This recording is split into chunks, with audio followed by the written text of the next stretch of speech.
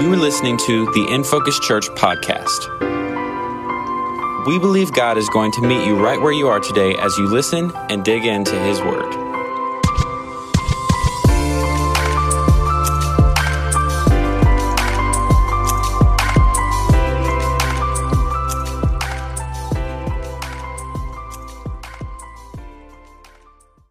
Storm of the century. I wonder how many of you remember, I'm not talking about this century, but the previous century, the storm of the century. And I'm not talking about the 1999 Stephen King movie. I'm talking about the cyclonic storm that hit in early March of 1993. Now, I realize that some of you were not born at that point, quite a few of you. But it was a storm that brought cold weather, heavy rainfall, high winds, snow, and storm surges that left over 10 million homes without power. It dropped 36 inches of snow, get this, in Union County, Georgia, which would be around Blairsville. 13 inches of snow in the Arctic area of Birmingham, Alabama, and 4 inches of snow in that frozen tundra of the Florida Panhandle. One place in particular in Tennessee saw 56 inches of snow. And all of that took place in what was called the storm of the century. There are all kinds of storms, and interestingly enough, if you think about them enough, they can be scary and they can be a little bit unsettling, and yet at the same time, although they're scary and damaging, they can also be beautiful and beneficial. Think about a thunderstorm, for instance. And sitting on a porch with a thunderstorm off in the distance can be extremely beautiful thing to watch, and yet at the same time, it could be very damaging. Storms also bring a little bit of help on the beneficial side, if you will. They bring water to dry summers. They bring cool air to the earth. They bring clean air. The lightning, doesn't it do something? It balances out the electricity and helps fertilize the soil. Or what about hurricanes, if we take it up a notch? They're devastating. And I've seen firsthand the devastation of hurricanes, probably as many of you have living in the South. I remember going and helping with the cleanup after Hurricane Katrina. They're devastating and destructive, and yet at the same time, there are benefits to a hurricane. They can help the ecological and the subtropical environments. They bring massive rainfalls, which gives a boost to the wetlands. They flush out the lagoons. They remove waste and weeds. The hurricane winds and waves move sediments from the bays into the marsh areas, which revitalizes the nutrient supplies. Storms. They're going to happen in this life. And your level of security in the middle of the storm is related to the structure you are in, or even who is with you in the storm when it hits. You know, as a kid, right, and storms would happen, you wanted to be around somebody that made you feel safe and secure, like your parents, or when my kids were younger, right, and even still to this day, not my older kids, but my younger kids, right, will like to be around mom and dad when storms hit, as if we can do anything to stop the storm, right? And it doesn't matter to a child. It doesn't matter to a child that they're with you and you make them feel safe and you're just as terrified as they are. They feel safe because of who they're with. So let's read from our text this morning where the disciples encountered a frightening storm themselves. One that was destructive and could have been destructive to their life, and yet at the same time was beneficial. So if you have your Bible, I want you to turn to the book of John. That's where we are in this series on miracles. That's the name of the series, Miracles, Let Him Be Known. And as we've said week after week, the book of John, in his writing, his purpose was one thing. He wanted Jesus to be known as not just the Messiah, but the Son of God. This is who Jesus is, and this is John's intent with every story and every revelation of every miracle that he writes about, that Jesus is in fact the Son of God. It is who he said he was going to be. It is the word fulfilled that we just sang about, and we see it in his miracles. So let's read John 6, verse 16. When evening came, his disciples went down to the lake, where they got into a boat and set off across the lake for Capernaum. By now it was dark, and Jesus had not yet joined them. A strong wind was blowing, and the waters grew rough. When they had rowed about 3 or 4 miles, they saw Jesus approaching the boat, walking on the water, and they were frightened. But he said to them, "It is I. Don't be afraid." Then they were willing to take him into the boat, and immediately the boat reached the shore where they were heading. Lord, we ask that you would take your word today, that you would make it come alive, Holy Spirit, that you would change us from the inside out, that we would not be those that just read about the miracles, Lord, but we would experience the miracles in our lives. In Jesus' name. Let me reiterate what I just said and say what you probably already know if you've lived any bit of life. Storms are coming. Storms are going to come into your life, and your level of peace and security in those storms is directly related to whether or not the Lord over the storms is with you in the structure of your life. That's why Jesus told that parable, right? How you're going to build your house depends on how secure you are when the storm hits. But I'm telling you, you know this, but I'll reiterate, the storm or storms are coming. They will hit your life. So let's see the context of the passage this morning. Jesus had just fed 5,000 plus people on the hillside. We heard about that from Pastor Kevin last week, right? He fed all of those people. They're excited. Jesus is doing these miracles, and he had 12 leftover baskets full, one for each disciple to remind them of who Jesus was and is. Problem was this made the people want to force Jesus to be the prophet that they were hoping that he was going to be and to save them from Roman rule. It was causing them to want to, okay, well, we know you've got the power, so now we want you to do what we hope this power is here to do, which is to put us in our rightful place. Even the disciples were probably feeling this too, like they were excited. Matter of fact, it would be understandable that they would feel this way. Why did they leave everything to follow Jesus in the first place? Because they believed that he was going to make everything right, that he was going to rule and reign just then and now. They had expectations as to how following Jesus would benefit them. Like we said in previous weeks, maybe they were looking forward to the accolades, the prestige of being with Jesus as he ruled over all, and they were his close companions. But Jesus perceived the crowd's intentions. He perceived the disciples maybe understanding or lack thereof, and he sent the disciples back to Capernaum alone. He dispersed the crowd, and then the Bible says that he withdrew by himself, which he often did. So now here are the disciples. That's the context. They've been sent off by Jesus, and it kind of probably feels a little bit weird. They're like, what? Why are you sending us off? Like this was a win for us. This was a big deal. You just fed 5,000 people. Let's leverage this momentum. And now you're sending us off alone? They're probably a little confused as to instructions. They're probably frustrated that he left them. And the disciples are now out in a boat in the middle of the sea. And it's dark. I don't know about you, but the only thing more unsettling about being in a little boat in the middle of the sea is being in a little boat in the middle of the sea in the dark. Like that's got to be unsettling, even for like these, some of them, not all of them. We always say these fishermen, not all of them were fishermen. I mean, like the tax collector's like, what are we doing out here? Like, I don't go out into a boat, especially in the dark. And Peter's probably like, oh, this is not a big deal. Not a big deal. But here they are in the middle of a large body of water in the dark. Darkness is disconcerting, isn't it? I mean, that's why we don't like it. But it's even more disconcerting when the one who makes you feel safe isn't there.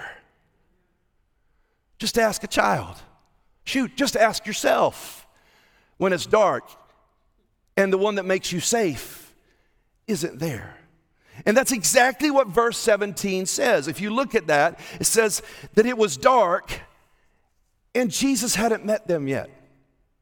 It was dark and Jesus wasn't there. Maybe you felt that way. Maybe you're feeling that way today. The darkness in your life, and you feel like Jesus isn't there. So what happens when Jesus seems to disappear in the darkness of your life? What happens in the suffering of his seeming silence? Or better put, what happens in the middle of the affliction of his absence? Do you ever notice that the more you love somebody, the more you miss them when they're gone? I mean, this isn't rocket science. This is true. The more you love somebody, the more you miss them when they're gone. You miss somebody more when you really love them, and even more when they're gone after you've had a really great time together. And that's exactly right what just happened. The disciples and Jesus, they just had a really great time together on the hillside when he multiplied the fishes and loaves and he fed all these people. That was an exciting, memorable moment, I would assume. Man, that was great. We just had a great time with Jesus. And now he's gone. And when the person that you love is gone, you feel lost. That's why I'm so sad, like when Carla and I have gone on a trip together and then it's over. And then we have to, we just had a great time together and now we're going to go back to our normal schedule where we don't see each other nearly as much. Or it's like we feel like when we're all together with the family for a long period of time and then we all have to kind of go our separate ways. So here's the deal. Without Jesus, the disciples are lost. They are sheep without a shepherd. That's what they are. And guess what? It's the same with us. Without Jesus, we are lost. We are sheep without a shepherd. And watch this. The more we love him, the more we miss him when there's darkness in our lives. The greater the joy of our togetherness in these moments that are wonderful, in those times where we spent with God, then the more we feel his absence when it seems that he's gone. Therein lies a possible problem. If we have never had the sweetness and the beauty of that kind of fellowship with Jesus, what is there to miss? Or we think the good, intimate times are all that there are because somebody preached a gospel that wasn't true to us. Say, well, this is how it's going to be, and you're going to feel this way, and it's going to be amazing, and it's going to be wonderful. And then the darkness comes, and the storms kick in, and you're like, wait, nobody told me about this. And whether it's experiencing his presence in worship, whether it's experiencing the intimacy of his nearness in his word, or the powerful interaction of the conversation of prayer, the greater your love for Jesus, the more difficult the darkness of his seeming absence in your life is going to be. Man, wait, I've experienced that closeness, Lord, and it feels like right now you're so far away. Nobody likes being surrounded by darkness. Matter of fact, it's torturous. It's something that you would use to torture somebody. But it's even more frightening when we're surrounded by darkness and we're alone. Or in this particular case, we're in the dark like the disciples without Jesus.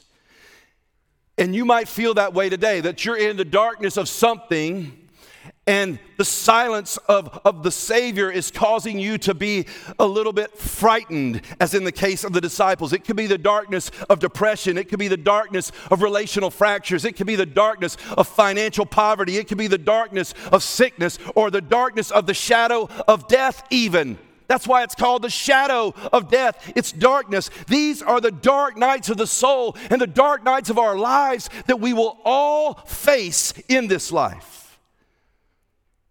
But to make matters worse, verse 18 says, and a strong wind was blowing and the waters grew rough. They had rowed about 3 or 4 miles. This is the proverbial, it couldn't get any worse, but it does.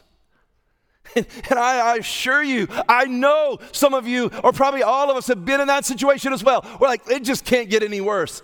And then it does. And this is what's going on. Here are the disciples in the middle of the Sea of Galilee. And listen, I'm going to talk about this a little bit more this morning. We have these ideas in our minds as we hear these stories, or we've heard them before, or we read these stories, and we kind of have in our mind's eye what it looks like. So that's why it's so important that we have some real context. They're in the middle of the Sea of Galilee in the dark without Jesus in the middle of the night. And just like any of us in similar dark moments, they're probably confused, they're disappointed, maybe they're disillusioned, they're frustrated with Jesus, and to make matters worse, here comes a storm. And now they're in survival mode, rowing desperately to get to land. And we know this because in the account in Mark chapter 6, it tells us that they were still rowing in the fourth watch of the night, which is between 3 and 6 a.m. I don't know about you, but I don't want to be doing anything between 3 and 6 a.m. except sleeping. And so they've been rowing, it says, for at least 9 hours, and they've only made it 3 or 4 miles. Simple math, that's less than half a mile an hour. That's frustrating. They're tired. They're hungry. They're weary. They're probably wondering, where in the world is Jesus? Why has he left us alone in the dark of the night? Why did he send us out here in the first place in the middle of this storm to fend for ourselves? This is not what we signed up for when we decided to follow him in the first place. We signed up for miraculous hillside lunches. We signed up for water being turned into wine. We signed up for people being healed that were lame, but we didn't sign up for going into the darkness alone and dying. Let me ask you something. When storms come to your life, does it matter if you work harder? When storms come to your life, does it help if you row just a little bit harder? Can you stop the storm if you put a little bit more effort into things? The answer to that question is a rhetorical no, but that's what we tell ourselves. Well, if I do this a little bit more, well, if I work just a little bit harder, well, if I strain just a little bit more, maybe I can get somewhere. And here's what happens. We strain and we struggle for hours and hours, and we get absolutely nowhere when Jesus isn't with us. See, the disciples are struggling against the storm, and it's getting rougher, and they're becoming tired. And maybe the struggle in the storm of your life has you in a similar place where you feel like you've put all your strength and all of your effort into doing something and it hasn't changed. And you know what that does? It just makes you tired. It makes you weary. And they're tired and they're weary because it's one thing to be serving Jesus as a co-laborer in Christ. Then the work we do is a joy because that's what happens in the presence of Jesus. But here's what's going on. When his presence feels withdrawn and everything we do is out of sense of duty and obligation and perseverance, we grow weary in doing well. We get tired. And I can't tell you how many times I've talked to people and they've come to me and as a pastor, just like, this is what's going on in my life, or maybe I've received an email or whatever the case may be, time and time again, and there's this refrain that I'll often get to when difficulties are going on. I'm just tired. I've been rowing for hours and getting literally nowhere.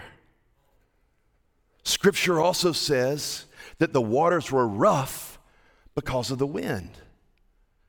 Again, it's just getting more and more difficult. The wind kicks in. There's probably lightning going on around. There is a storm of the century, if you will. And Jesus is absent. The darkness is getting darker. The disciples' strength is becoming more depleted. And the way that they're trying to go is getting rougher and rougher. And it seems like there's no way they'll ever get to their desired destination. You see, when the presence of Jesus is with us, we willingly take up our cross. We will gratefully lose our lives. We believe God is working all things together for our good, or at least that's what we'll say. And we receive the rough way as even a gracious gift of God to change change us from the inside out. But if Jesus is absent, if Jesus feels far away, then even the easy ways are rough. Even the lightest burden that you carry will feel like it's going to crush you if Jesus is absent in your life. And all the new mercies of God that are supposed to be new every morning, and all of his strength that is supposed to be made perfect in our weakness, is invisible to us. Has Jesus ever seemingly left you alone to face a storm in your life? I mean, I know I felt that way. Let's go ahead and admit it. The problem is we're like, oh no, I've always felt his presence. Well, great. And I mean, if you have, great. But there are times where I have been like, where are you, God? I remember when I first became pastor of In Focus Church back in 2005. I had a 5-year-old, a 4-year-old, and a 3-year-old. Carla and I had been married for, I don't know, what, 8 years, I guess? 9, close. No? 8? I was like, wait. I mean, I could have done that. I was trying not to do that. 5, 4, and 1-year-old. I'm sorry, 5, 4, and 1-year-old. She's communicating with me in a mask, and that's not fun. So, 5, 4, and 1-year-old. Yeah, that's why I forgot it. Just become pastor, thinking things are great.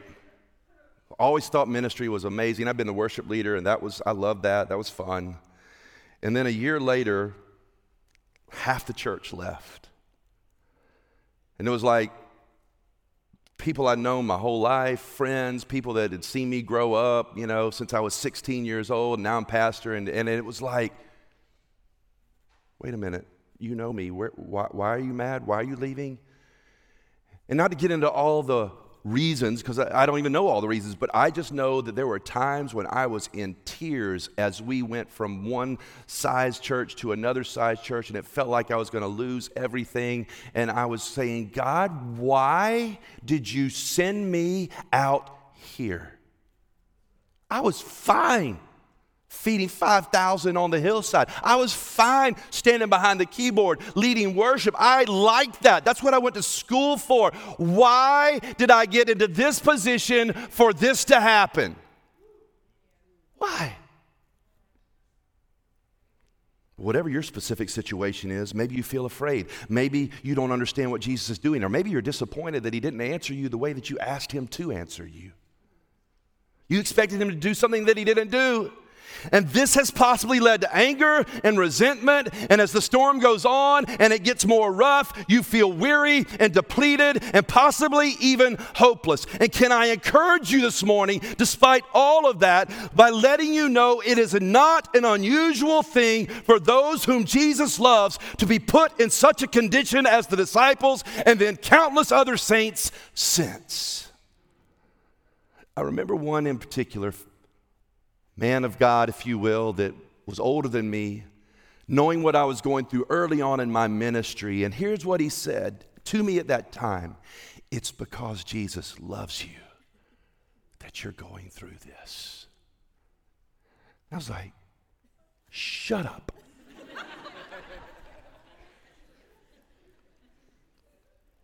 Then he reminded me of stories like Joseph and Daniel and Moses and David and every other saint then and between then and now who went through things, as we read about in the Bible, who were precious in the sight of the Lord, but among them all you will not find one who was not tried in a storm. So no matter how difficult the storm is, no matter how tired and weary you might be, can I also encourage you to keep looking for your help? To keep looking for the one who is still with you, even though you feel like he's not.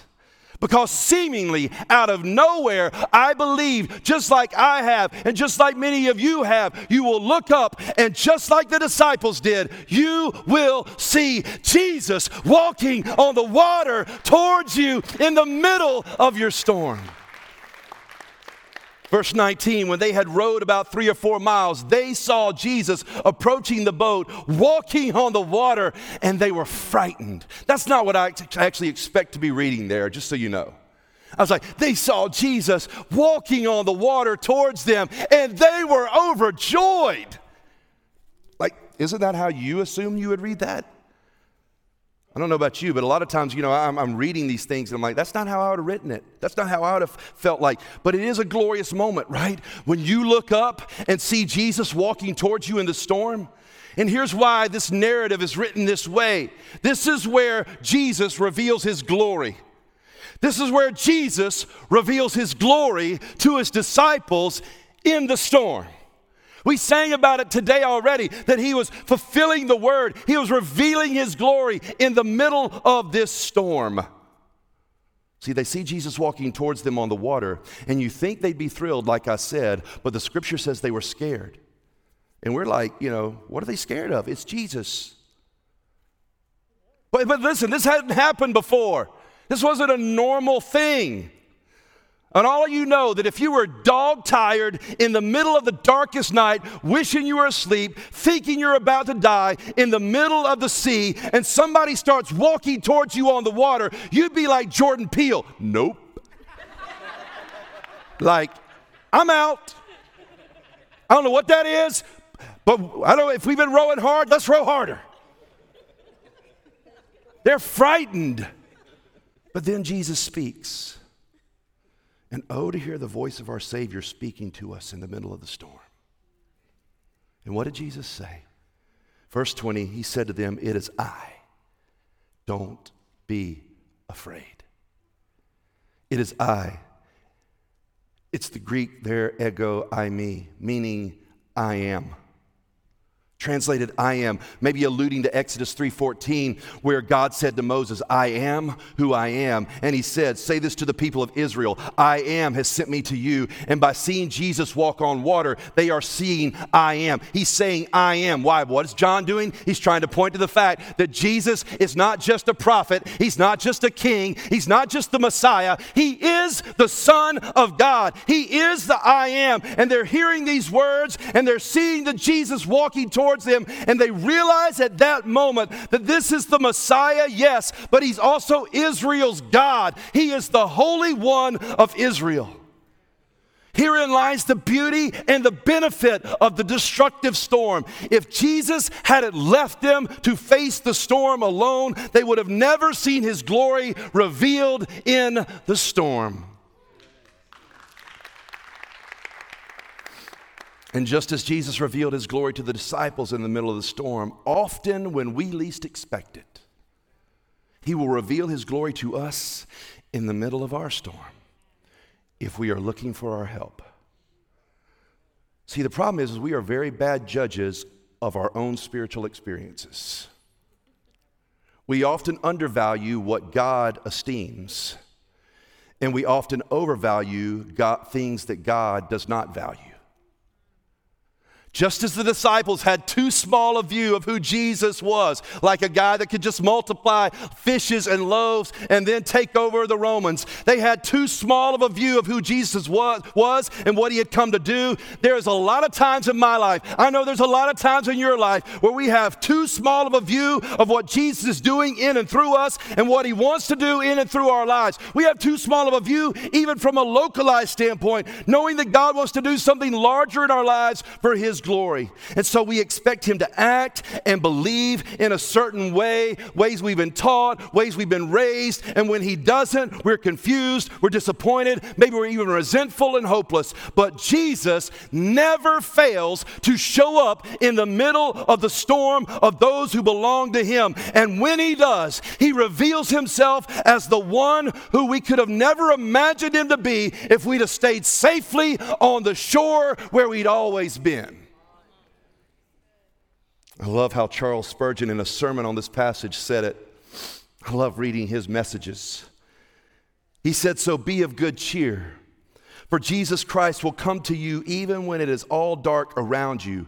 And here is another word of cheer for you, namely that when he does come, it will be in a way that will give you a higher sense of his glory than you ever had before. You have seen him on the land, but you have never yet seen him on the water.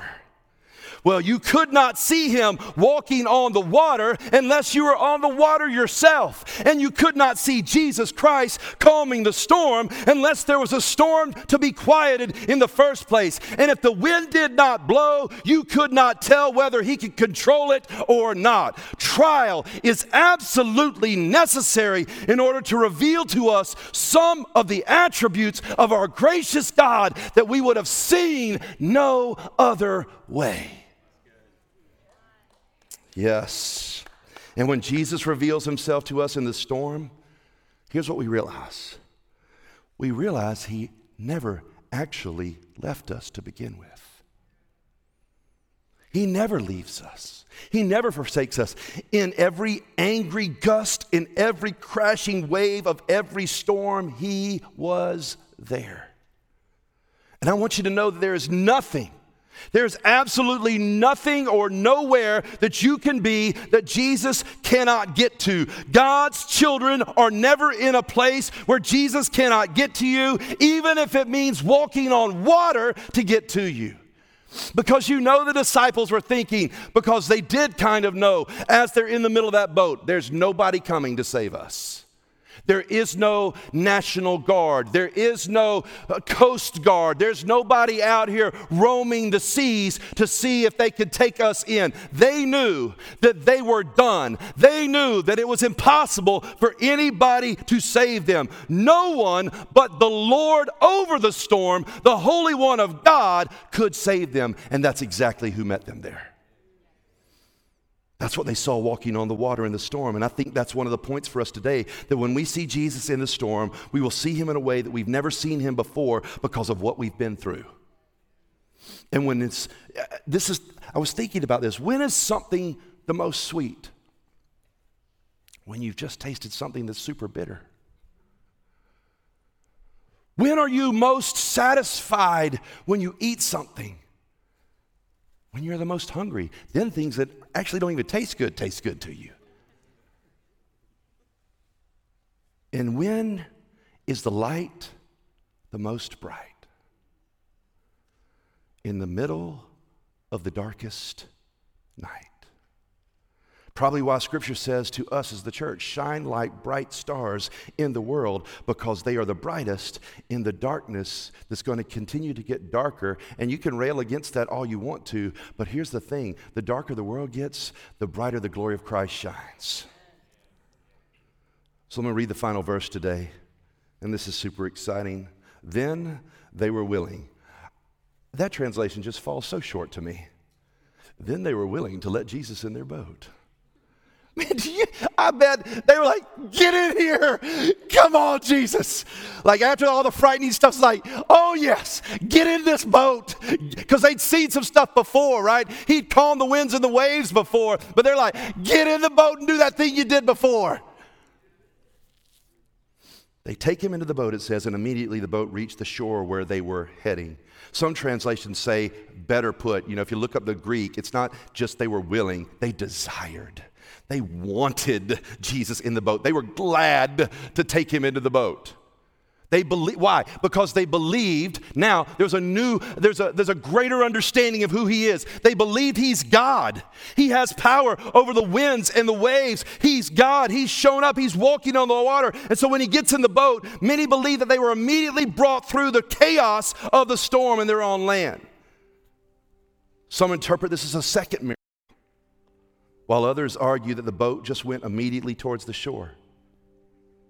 And it felt like no time had passed at all because the joyful disciples had Jesus with them. On their own, the disciples were striving against the obstacles of the storm. But when God, the Holy One, the sovereign Lord of creation, the Lord over the storm, got in their boat, they were brought through the chaos of the waves and safely to shore. Whether this was immediate or a process doesn't really matter, because Jesus was in their boat. And there was an ease and a gladness in their journey. Why? Because Jesus' presence was with them. And I think, this is what I think this is the main point. Not that Jesus will calm every storm in your life, because the scripture doesn't actually say that he did calm this storm,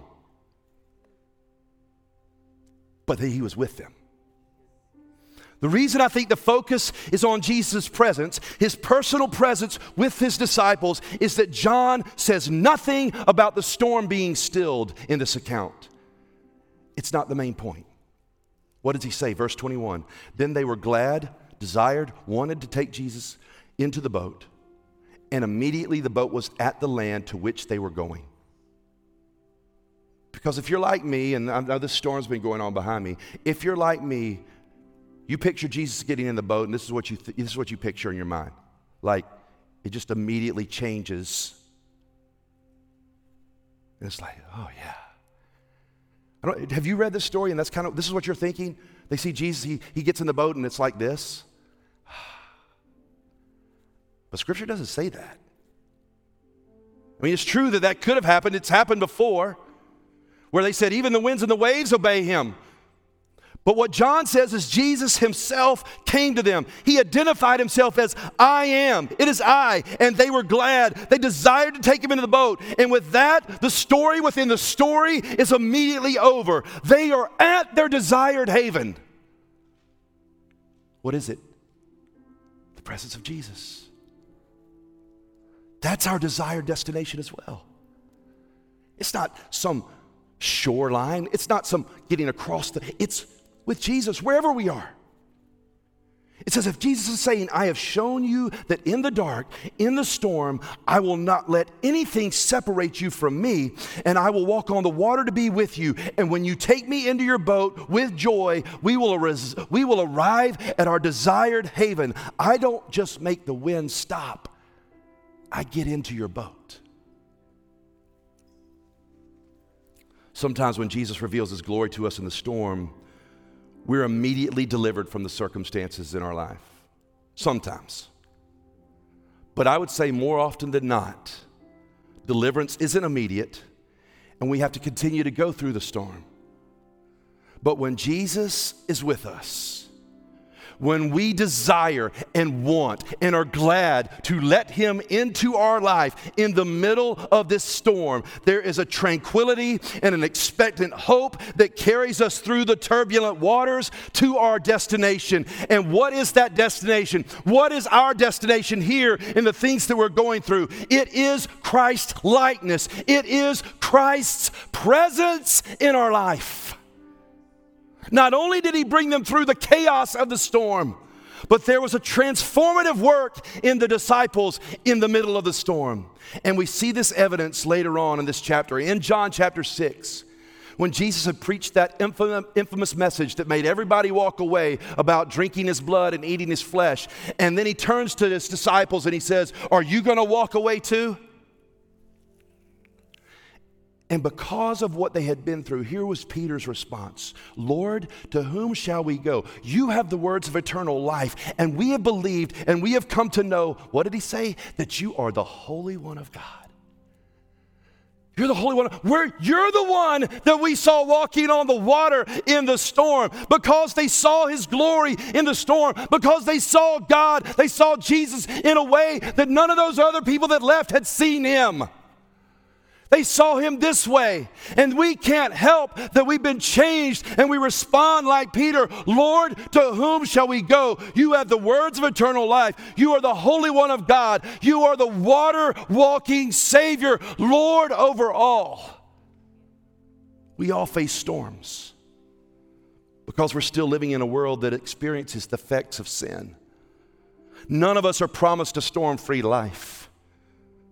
But we can have confidence that Jesus will carry us through the storm while transforming us in the storm if we are glad, desire, want to allow him into our life. And when we have this confidence, there's nothing that will separate us from him. And you know how you have this confidence? You have this confidence because of the cross. Because Jesus went through the cosmic storm chaos, if you will, that's the other word for what's going on, of sin and death for us. And when he rose from the dead, proved that he had defeated that storm once and for all, then we can have the confidence to know that he will never abandon us to any storm we face, because he didn't abandon us in the storm of the centuries. And when he returns, the Lord over the storm will bring an end to all the storms as he brings the full redemption to his entire creation, which includes those of us who belong to him.